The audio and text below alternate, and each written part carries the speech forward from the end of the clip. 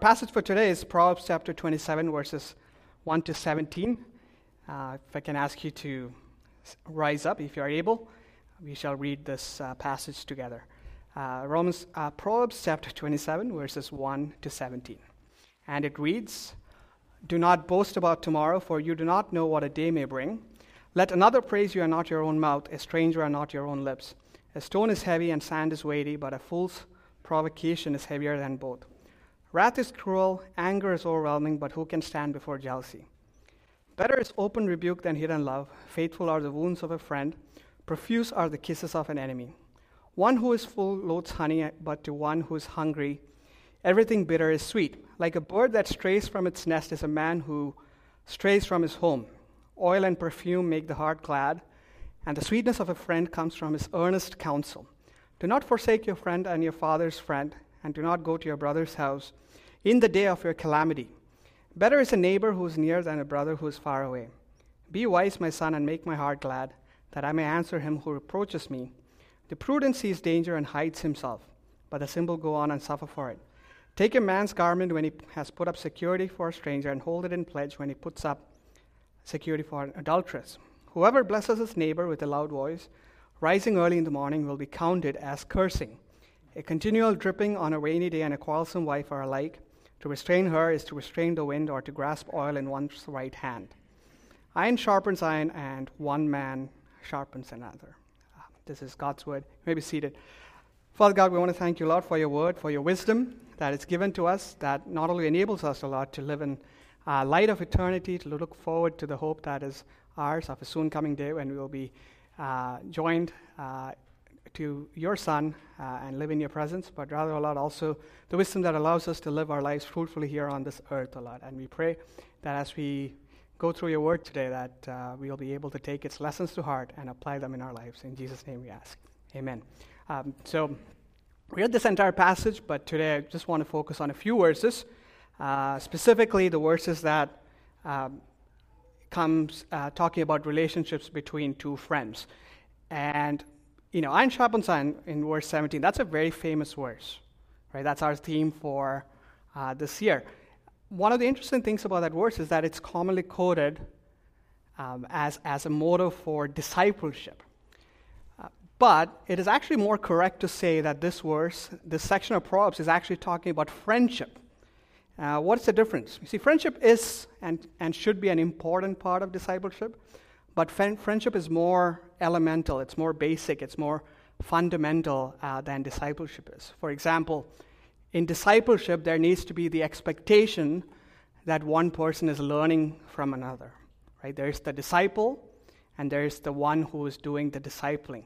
These roles cannot be interchanged. As much as we are led to believe that there's something called mutual discipleship, that is not actually a biblical category. There needs to be someone who's doing the discipling and someone who is the disciple. But friendship in itself does not carry that notion of hierarchy. Friends are peers, right? They are coexisters. They are arm in arm. They are side by side. They share common interests. They have common goals, sometimes a common vision. And the relationship of friendship is so fundamental that every society, every culture knows what it is without knowing exactly how to define it. Right? It's so basic that people understand what you mean when you say when you talk about friendship, but they won't really have a proper way to define it. For example, Webster defines a friend as a person whom one knows and with whom one has a bond of mutual affection, typically exclusive of sexual or family relations. Now, that's a very clunky definition. It's trying to define what a friend is. I found this definition from one of the North American First Nation tribes. Their vocabulary is sometimes more eloquent than English's, and compare the coldness of friend with what they call one who carries my sorrows on his back.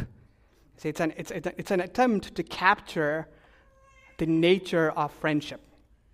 Now, the book of Proverbs is, like we all know, God's wisdom that teaches us how to live our lives the right way, how to decipher, how to decide between what is right and wrong, even in situations which might not be black and white.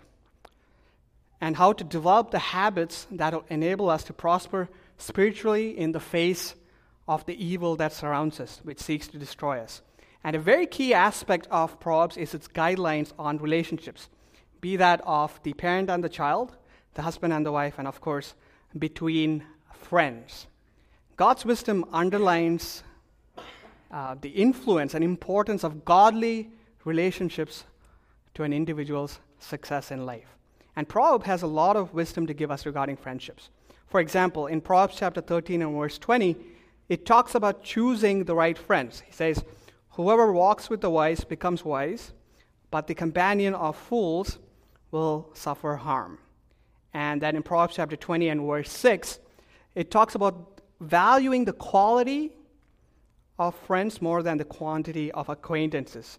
So it says in 20 and verse 6, "Many a man proclaims his own steadfast love, but a faithful man who can find?" So today our attempt is to understand and define biblical friendship through the lens of the book of Proverbs, specifically of this chapter that we just read. And what we'll try and do is we'll seek to understand, define, and talk a little bit about finding biblical friendship. So understanding friendship, defining friendship, or what are the characteristics that one should expect in true friendship, and how to go about finding true friends. So understanding friendship. If you read the Old Testament, the commonly used Hebrew word for friend is Ria. Now, the word Ria is also translated neighbor. It is similar to our English word fellow, right? It doesn't naturally mean friend. It probably, at its base, means fellow. So at one extreme, there you could say, oh, he's a fellow, he's the other fellow. Someone who is close to us merely in terms of, let's say, distance or space. On the other extreme is a friend, someone who is in close fellowship, someone who is in close intimacy with us.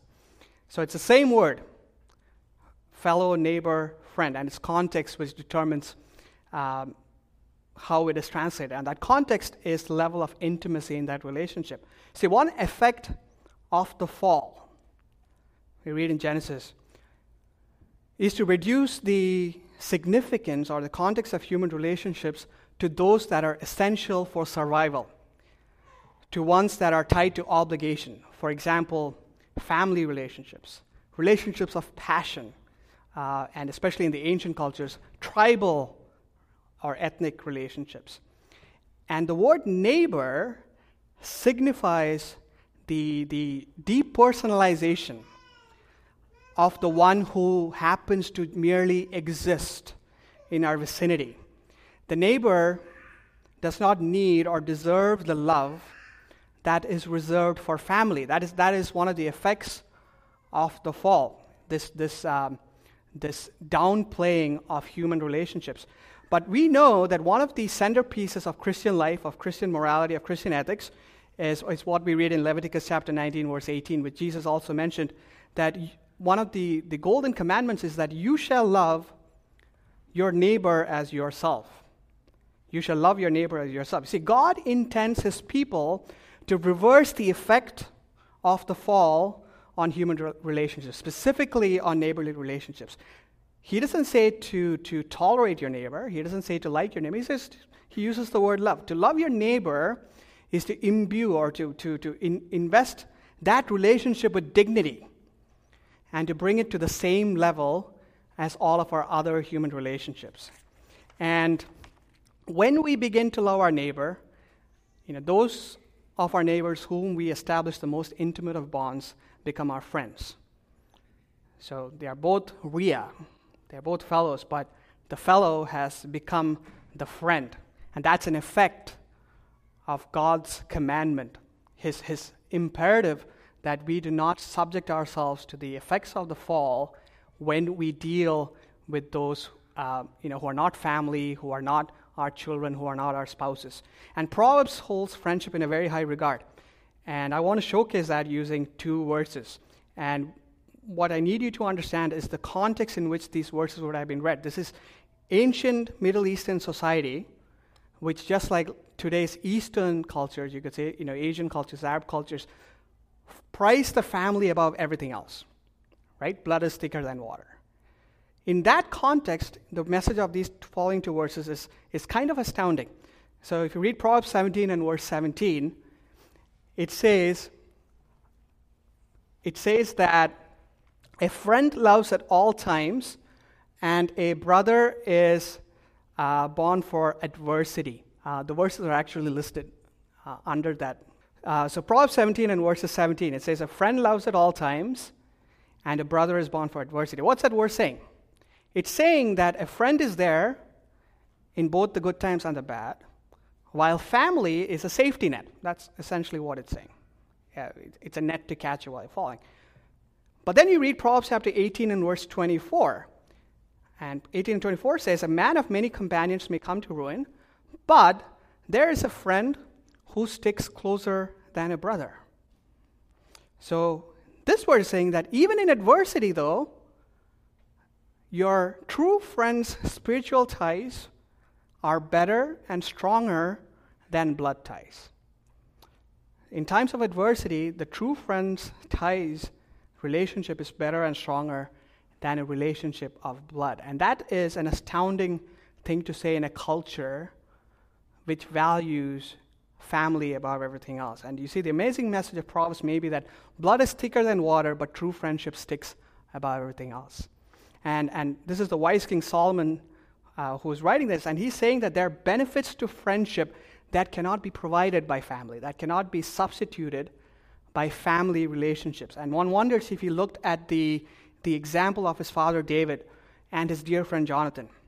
And we know the life of David. David was very unwise in his relationships with women, in his relationships with his children. But the one thing that, of all of his relationships that you could say is a true example for us is his friendship with Jonathan.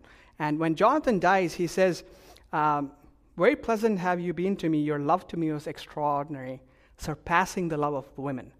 Now, you have to understand, he's saying this in the context of a life that has failed in his relationships with his children and his relationships with his spouse, in this case, multiple spouses. But he's saying that his true friend's love for him was extraordinary. So we see there's a biblical model, there's a biblical imperative for friendship, but the truth is that often collides with what we call the practicality of our society or the context of our upbringing and our culture. We are constantly busy, and the little time that we have for relationship is often restricted to family and spouse. So we have many acquaintances, but often no faithful friends. And in our culture today, true friendship is the hardest relationship to justify. And it's the easiest one to drop for the sake of others. It's the hardest relationship to justify and the easiest one to drop.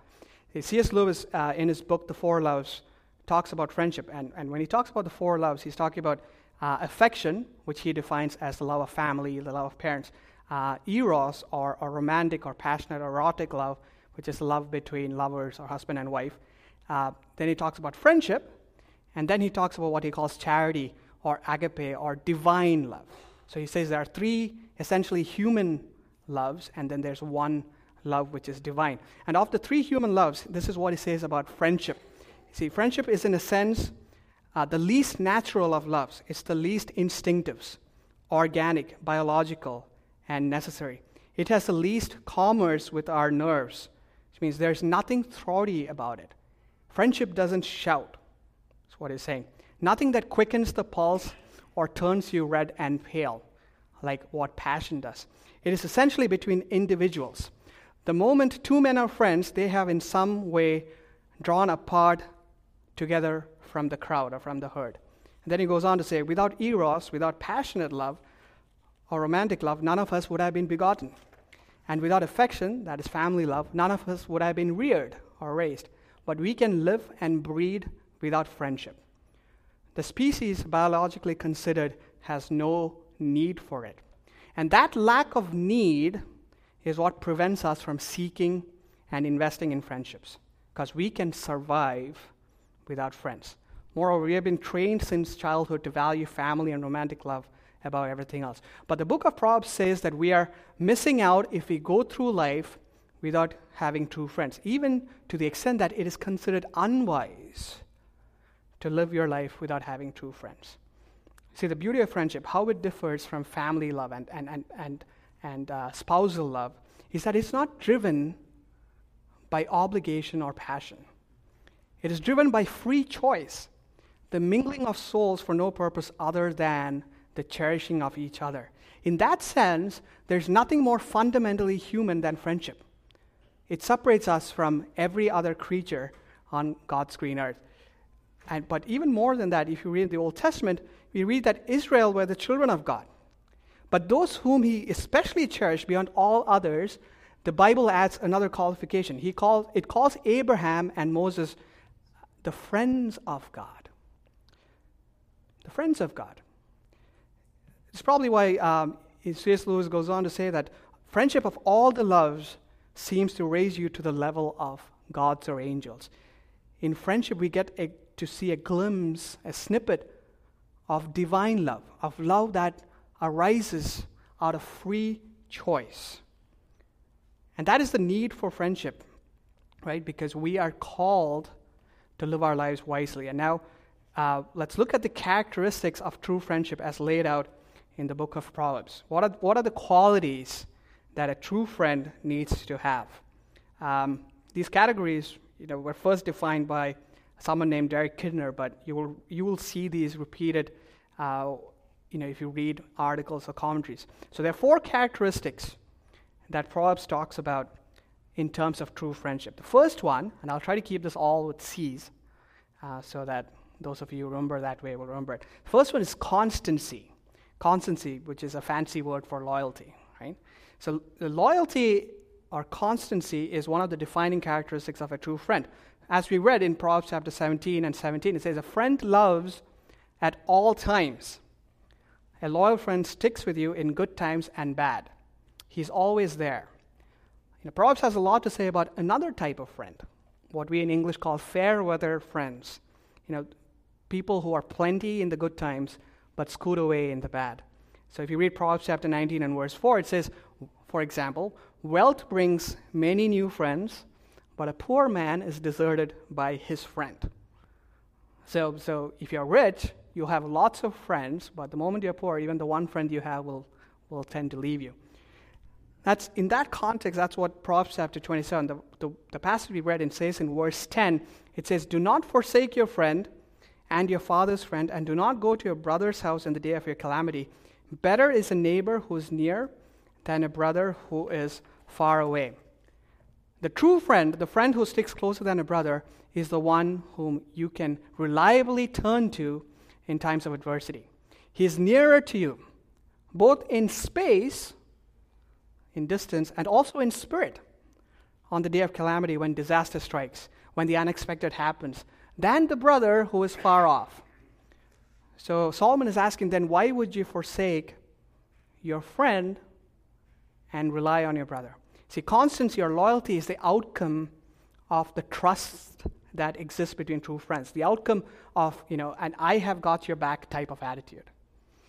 When no one else remains, a true friend still is there. One of the descriptions I read for a friend is a friend, the one who comes in when the whole world has gone out. Such friends are hard to find. And Proverbs says that you have to keep them and cherish them and do not forsake them or throw them away. What do we mean by that? He says, there are some friends who are friends of your father. And that what that's talking about is that friendship to your family is tried and tested over 2 generations. Over a long period of time. Now, how tragic would it be if you were to sacrifice such friendships because of novelty or convenience? Because you wanted to experience something new, or because it was no longer convenient for you to maintain that relationship. So that's why he says, do not forsake your friend and the friend of your father. The relationships that are tried and tested. Keep nurturing them, keep cherishing them. So constancy is the first characteristic of a true friend. The second characteristic is counsel, right? Consel. What do you mean by counsel? It means advice, right? A true friend is not only loyal, but he's also a faithful counselor. To counsel means to give advice, but advice does not capture the true extent of what Solomon is saying here. This is in verse 9 of chapter 27. He says, "Oil and perfume make the heart glad, and the sweetness of a friend comes from his earnest counsel." Now, the word earnest there actually means passionate, right? I mean, that's also what earnest means, but in our culture today, most people don't understand that when you say earnest, it actually means like passionate. A friend's counsel is not just mere advice, but it's a passionate opinion and intervention in the life of another friend who needs it. See, friends are interested in the success of each other. They're not jealous. In verse 4, we read, like, you can stand before anger and wrath, but before jealousy, who can stand? A true friend is not jealous of your success. Rather, they feel that they have a stake in it, so they feel the need to dispense heartfelt, selfless advice from time to time. And such a friend is called here as a sweet friend. That sweetness is compared to, the shine that your skin gets if you were to put olive oil on it. And most of us probably wouldn't know what that shine is, but that's what it's talking about. We put coconut oil on Timothy yesterday. He's still glistening. So that sweetness is compared to the glistening shine of olive oil and the fragrance that imparted to clothes by the best of perfumes. What Solomon is saying is that just like oil and perfume, a friend's passionate counsel provides us with a sense of pleasantness, of health, of well-being. But counsel, friendly counsel, is more than just pleasant and reassuring. And another element, or another needed element of friendship, is given in Proverbs 27 and verse 17. This is that famous verse: "Iron sharpens iron, and one man sharpens another." This verse is talking about the personal growth that occurs in the lives of two friends or more as a result of sharp and frank interactions. We often call this constructive criticism, but what it really is that this is the kind of counsel that is very sharp and to the point, which happens in the course of a natural, ongoing dialogue which happens between friends. So it's not unwanted advice, it is not unsolicited, but what it is the natural outcome of the conversation that you're having with your friend as time goes on. And the first iron, it says iron sharpens iron. The first iron is a knife. The second is a sharpening iron. So when you wanted to sharpen knives, you would have this piece of metal which you would use to sharpen the first one. And Solomon is saying that it's standing for, the first iron is standing for your personality, your character. He's saying that your personality and your wit and your character is being sharpened due to the critical counsel that is being given you by your friend. So your personality is becoming better. It's becoming, the bluntness of your personality is being sharpened. It's being made better. It's being refined by the activity of your friend and his counsel. And one of the things that is interesting is that Jewish rabbis would often use this proverb to signify the growth that happened when two students in a school, in a religious school, were discussing and debating the scriptures with each other. So that's the kind of idea that's conveyed by this verse. Like, you're talking to each other about something, but there's that element of improvement that's happening. And we have to be very careful that this is not conflict. This is not talking about fights, even though, yes, sparks are flying, but the two people are not enemies. They're not adversaries. Rather, they're both interested, they're both passionate about the upliftment of the other person. Therefore, one friend feels the ongoing freedom to provide the type of sharp advice that is crucial for his mate's development, and the other person is open to receiving it in good faith without getting hurt. So this is not conflict. Rather, it is supposed to be a natural part of the ongoing conversation that happens between friends. So true friendship needs both the pleasantness of sweet counsel and the spark of sharp counsel. And without either of them, or without any of them, friendship is incomplete. So we talked about constancy, which is loyalty. We talked about counsel. The third characteristic of a true friend is candor. Now, this is another Old English word which stands for openness or honesty. So, and that's closely related to the idea of counsel, right? When you're giving advice, the third quality is openness and honesty or candor. A faithful friend who's invested in your life will sometimes use his or her privilege of intimacy with you to warn you and correct you when you're going down the wrong path. That's how it differs from counsel. The openness is more stringent, or it's more, you could say, disruptive than counsel is, because he's trying to warn you or correct you when you're going down the wrong path. So in verses 5 and 6 of 27, we read, "Better is open rebuke than hidden love. Faithful are the wounds of a friend. Profuse are the kisses of an enemy." What are these two verses trying to say? They're showing that a faithful friend is so devoted, so loyal to his friend, so invested in his success and his well-being that he's willing to risk the tranquility, the peace that is the normal environment of friendship in order to nudge or move his friend off the wrong path, right? When you talk about friendship, what do you expect that relationship to be? You expect it most times to be peaceful, to be tranquil, to be joyous, to be cheerful. But it's saying that the faithful friend is willing to risk all of that in order to move you off the wrong path. It says he's open in his rebuke. He's direct. He's strict. He's maybe in your face if the situation calls for it. A commentator writes, about secret love. He says, secret love is like winking at a girl in the dark. It does neither her nor you any good. Open, loving rebuke is potent. Hidden love is impotent. See, there's no benefit to having what's called secret love. And you have to understand, it is a risk to have this level of openness in a friendship because such open and honest criticism often leads to hurt, intended or otherwise. The friend's correction, we read here, opens up wounds. It hurts, but it is faithful. His plain, sharp speaking arises out of his love and concern for you.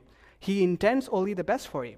And that's why the opposite of faithful wounds are profuse kisses. Not that there's anything wrong with kisses. What it is saying is that there's nothing worse than fake and hypocritical friendship. People who only aim to puff you up, either for their own gain or because they would rather have a good time than see you on the right path. And such kisses are not the work of a friend. They are the work of an enemy. So the friend is taking a risk that can result in separation, but the friend does it anyway because he's hopeful that his essential unselfishness and his concern will eventually be seen by the other person, leading to a restoration, perhaps even a strengthening of their friendship. So in Proverbs 28 and verse 23, we read, "Whoever rebukes a man will afterward find more favor than he who flatters with his tongue." Whoever rebukes a man will afterward, which means in a period of time, will find more favor than he who flatters with his tongue, who finds favor in the short term. And that time, so when you read these words, that's great. But that time it may be an hour. It may be days. It may be months. It may be years. But the honest friend is willing to risk the status quo because he knows that to keep silent is to be selfish, to be opposed to the well-being of his dear friend.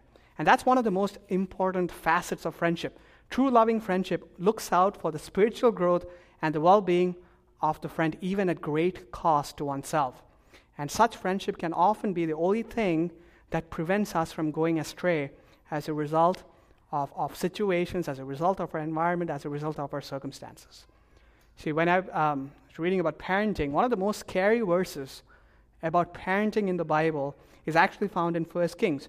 In 1 Kings 1 and verse 6, this is talk about David and Adonijah, who was his son, who ended up rebelling against David after raping the sister of Absalom, and then in the end, died a tragic death. And this is what it talks about David's parenting of Adonijah. His father had never at any time displeased him by asking, "Why have you done thus and so?"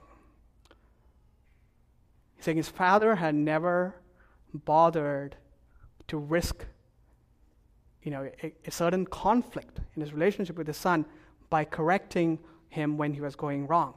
So you see, David failed Adonijah, but then when you go on to read 1 Kings, he never had true friends either who would have corrected him. Only he surrounded himself with yes men who were looking out for their own gain.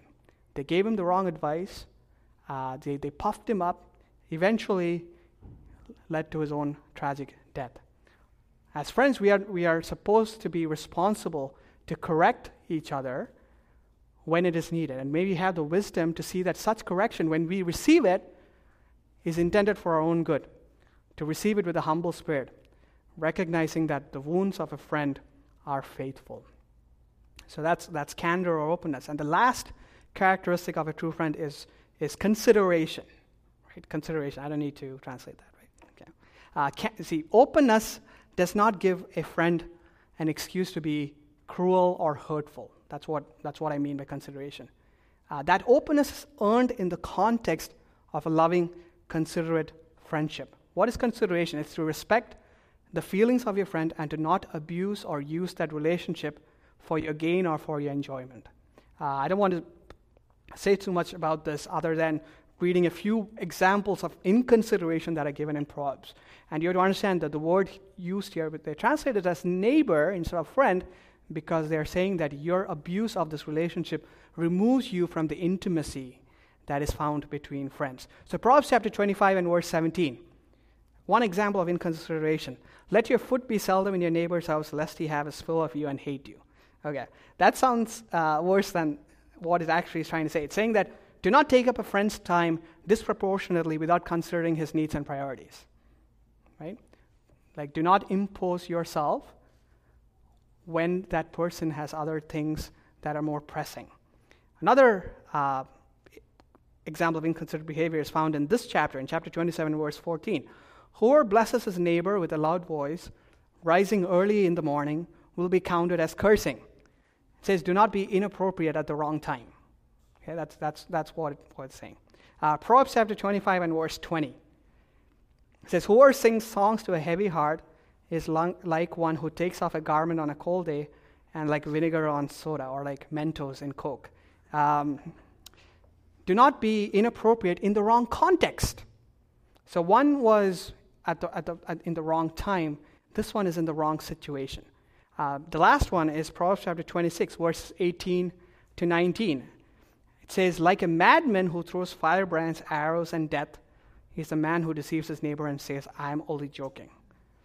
It says, do not be cruel or ignorant of when a joke or a prank has gone too far. You see, friendship is sometimes about having fun. It's about joking at each other's expense. But the true friend recognizes the limits of that and does not go beyond it and does not remain ignorant when that joke or prank has gone too far. And sometimes that consideration should extend to a conscious effort to change our behavior to be more pleasant and effective. One of the warnings in Proverbs is Proverbs chapter 22. It says, make no friendship with a man given to anger, nor go with a wrathful man, lest you learn his ways and entangle yourself in a snare. So one part of the openness and consideration that's inherent in every true friendship is the willingness to change ourselves for the betterment of our friend. Right? It's not wise to be friends with a hot-tempered person or with an angry person. That's what Proverbs is saying. So if I am that person, what am I to take from that? It's like, if that is my nature, then I have to try and change it. That is part of being considerate. That is part of being. The part of establishing the trust that is needed between friends. So the four qualities of true friendship are constancy or loyalty, counsel, timely advice, candor or openness, and consideration. Right? So then we ask ourselves the question, okay, we talked about what is true friendship. How do we find such friends, right? See, finding true friends can be a challenge in our fast-paced culture, especially in modern society because we are mobile, right? I lived in a completely different place a year ago, and then I lived in a completely different continent like 6 years ago. So we are in a society which is mobile, and we also have no time. And we have been trained to equate friendship only with fun and shared interests, rather than the higher mission that the Bible assigns to friendship. And sometimes we think, okay, how do we become the type of people who can be friends, right? Who can fulfill the mandate of being a friend to someone else? So the questions to be asked are, how do we find such friends? How do we become such friends ourselves? And first off, there's a couple of practical points. That's not directly from this passage, but I thought it would be prudent to mention it anyway. The biblical model of friendship presumes that true friends, not acquaintances or casual friends, and I'm saying that very carefully. The biblical model assumes that true friends are of the same gender. Okay? There's an intimacy involved in friendship that can be dangerous when it involves someone of the opposite sex. So I don't think I need to explain that, right? True friendship is an intimate relationship that you want to keep to people of the same gender. And then the next question is, what about your wife or your husband? Often we in today's world, what's the most common thing you hear? Oh, my wife is my best friend. My husband is my best friend. So then the question you ask is, can they take the place of a true friend as described here?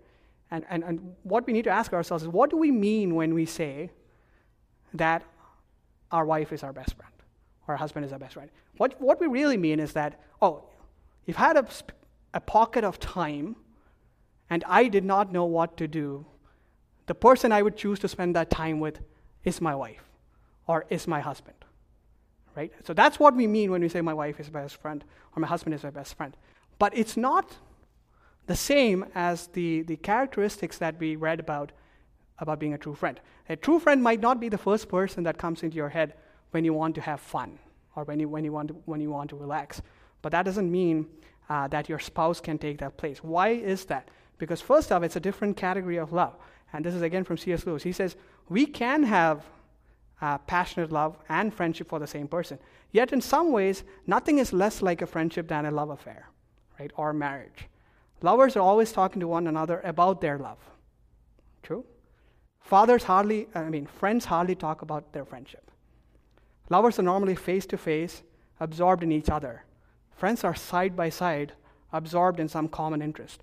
And above all, passion is necessitated to be only between two people. But two is sometimes not even the best number for a friendship. See what I'm saying?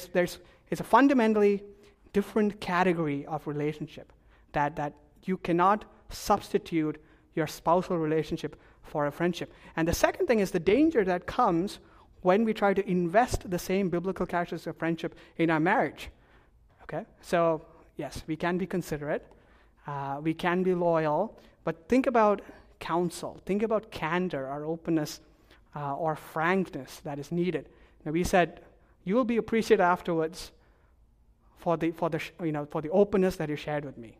Right? In the context of a marriage, if that's 3 days, you're probably sleeping on the couch for 3 days. That is, that is not healthy in that relationship. And even especially when you talk about having children in the midst, there are some things that are wisely left unsaid and left to the ministry of friends with a person rather than the ministry of a spouse. And that's important, right? All the qualities that are talked about here assumes that this person does not share the kind of intimate relationship that a spouse does with you. So how do we find a true friend? And the honest answer is our search will be unending unless we can find and establish a relationship with the truest of friends. What do I mean by that? Let's turn to the Gospel of John, chapter 15, verses 12 to 16. This is part of Jesus' last ministry, last supper with his disciples before his death. And it says in verses 12 to 16, he says, "This is my commandment, that you love one another as I have loved you. Greater love has no one than this, that someone lay down his life for his friends. You are my friends if you do what I command you. No longer do I call you servants, for the servant does not know what his master is doing, but I have called you friends. For all that I have heard from my Father I have made known to you. You did not choose me, but I chose you and appointed you so that you may go and bear fruit, and that your fruit should abide, so that whatever you ask the Father in my name, he may give it to you." See, on the night before he died, Jesus is at the table with his disciples. But what we read here marks a profound change in the nature of the relationship. Jesus is saying that their relationship is no longer merely defined by the category of master and servant, of teacher and disciples. To those, he adds the qualification friend. And they are his friends because he had chosen them of his own free will. He did not need to call them friends, but he wanted to, or he chose to. They are his friends because they were no longer kept in the dark about his plans, like a master would, a servant, but he had revealed himself to them like a friend would. They are his friends because he's invited them into his home, giving them a glimpse of the love that he and his Father have for one another, even inviting them, in a sense, to partake of it. They are his friends because he loves them so greatly that he will lay down his life for them. See, Jesus is the best friend that you can possibly get. Every other friendship that you'll have will not fill the void that will be left if you do not have a friendship with the one who is the ultimate friend. And every other friendship that you have is enhanced by the fact that you share a friendship. Both of you, friends, share a friendship with our Lord and Savior Jesus Christ. And you wonder if the disciples on that night understood the magnitude of what was being said. Because he was saying that you are to be the friends of God, just like Moses and Abraham, just like your forefathers. And you would think that they did not understand that because they did not stick with him. They did not stay loyal to him. They did not persevere with him in the midst of his adversity. Instead, they betrayed him, they turned away from him, and they left him alone in his time of need. And yet, he did not let go of them. He stuck with them. He took the wounds that were meant for them, the punishment that was their due, and yet he never turned away from them or shut the door on them. He died for them, but then he rose again, and he found them again. He invited them again to his table, and he restored the relationship they had broken at his own cost by paying the price. And once again, they were the friends of God. And that friendship is not restricted to just the disciples. Jesus says that he died for his friends. So if we count him as our Savior, then it means that, yes, Jesus is our friend as well. As that song says, we have found our true friend in Jesus. He will bear our sins and our griefs. He will love us at all times. He is the friend who will stick closer than a brother. And if you don't have that one true friend, every other friendship is meaningless. Every other friendship will leave a void and emptiness in your life. It will not satisfy, even to a little extent, to the satisfaction that you're going to get if you have a friendship with Jesus Christ. But having Jesus as our true friend also enables us to form great friendships with others. How's that so? If you look to that table in the upper room, breaking bread together were tax collectors and fishermen. There were scribes, there were those who were uneducated. There was the political zealot, the revolutionary, and then there were those who were timid.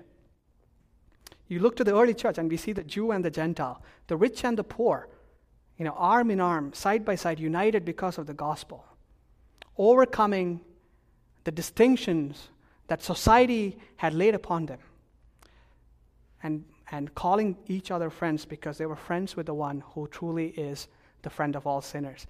And look around you here today and you'll see that same dynamic. We are all different in many ways, yet we are all common in the only way that matters above everything else, in that we are found in Jesus Christ. See, being a Christian, being a friend of Christ frees us in two ways with regard to friendship. In friendship, when I'm talking about friendship, I'm talking about friends with other people. One, it gives access to more friends than the world can ever give you. The world restricts friendships to shared activities. Do you like basketball? Do you like soccer? Common interests, fun. And that's a small pool. But Jesus liberates friendship from those chains and enables us to focus on receiving the benefits of biblical friendship because he shows us that we can begin on common ground with a fellow Christian brother or sister and build up that relationship. It's not saying that you shouldn't have fun, you shouldn't have camaraderie, but rather don't look for those things first. The most important thing in a friendship is common ground. And when you're both found in Jesus Christ, that is the most common ground that you can find. And two, as Christians, we are being changed by the work of the Holy Spirit to become more like Jesus day by day. And that means we are becoming better friends day by day as well. One of the most common things you will hear is that people are afraid to become friends because they're like, oh, what if someone sees me in the way that I am, in the transparency of myself? But in a way, we are not understanding what the work of the Holy Spirit is doing. The Holy Spirit is refining us. The Holy Spirit is making us to be more like the Son of God. And that means that we are automatically going to be better friends as well. And since our greatest friendship is with the Son of God, it also means that we can be more open and less paranoid. A lot of people are paranoid about friendships. Or what if I get betrayed? What if someone takes advantage of me? And the answer is, don't worry about it, because if that does happen, you have a friend in heaven who's infinitely better. Use that freedom to be more open and less paranoid. And some of us already have friends who fit the criteria that we read about today.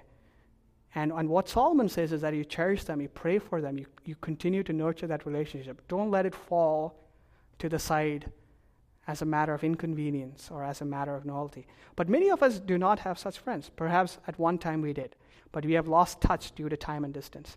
Maybe we do have friends, but they do not share with us the interest that is most vital to our souls. That is of being a friend of Jesus Christ. You cannot form a friendship with someone outside the community of God's people and expect to get the benefits of biblical friendship. Instead, I would invite all of us to look around and realize that the pool of friends that we can acquire is larger than we think. Good Christian brothers and sisters who can be constant, considerate, open, and helpful at all times. And like I said, do not be focused on getting the right friend. Do not be focused on controlling who it is that deserves that level of intimacy. You leave that to Jesus, your true friend. He's sovereign. He's in control even of our friendships. And if we trust him, then we can live in the freedom of true friendship. And that's what I'm going to end with this quote again from C.S. Lewis. He's talking about, about leaving the establishment of friendships to Jesus as well. He says, but for a Christian, there are strictly speaking no chances. A secret master of the ceremonies has been at work. Christ, who said to the disciples, you have not chosen me, but I have chosen you, can truly say to every group of Christian friends, you have not chosen one another, but I have chosen you for one another. He's talking about the sovereignty of God. And then he says, the friendship is not a reward for our discrimination and good taste in finding one another out. It is the instrument by which God reveals to each the beauties of all the others. They are no greater than the beauties of 1,000 other men. By friendship, God opens our eyes to them. He's saying God will enable you to see the best in other people. They are like all beauties derived from him through the friendship itself, so that it is his instrument for creating as well as for revealing.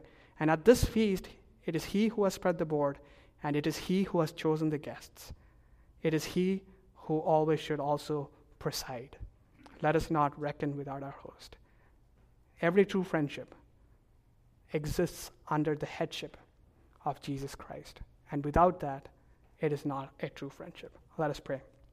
Father God, we want to thank you, Lord, for your wisdom that allows us, Lord, to discover these principles for even the most essential, the most mundane of topics that we might think, Lord. And we realize, Lord, that every human being who's created in your image, Lord, has this potential to become a true friend if they are friends with your Son and our Lord and Savior, Lord.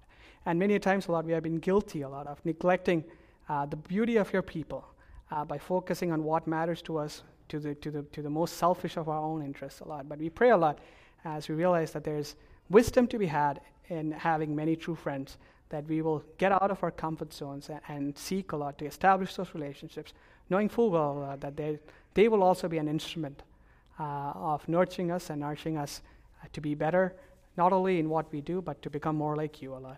And we look forward to the day, O Lord, that as friends, we can be together in your presence. Until that day happens, Lord, we pray that you'll invest us with the strength and the guidance through your Spirit that is necessary for us to thrive in this world. We ask for all this in the name of our Lord and Savior, our true friend, Jesus Christ.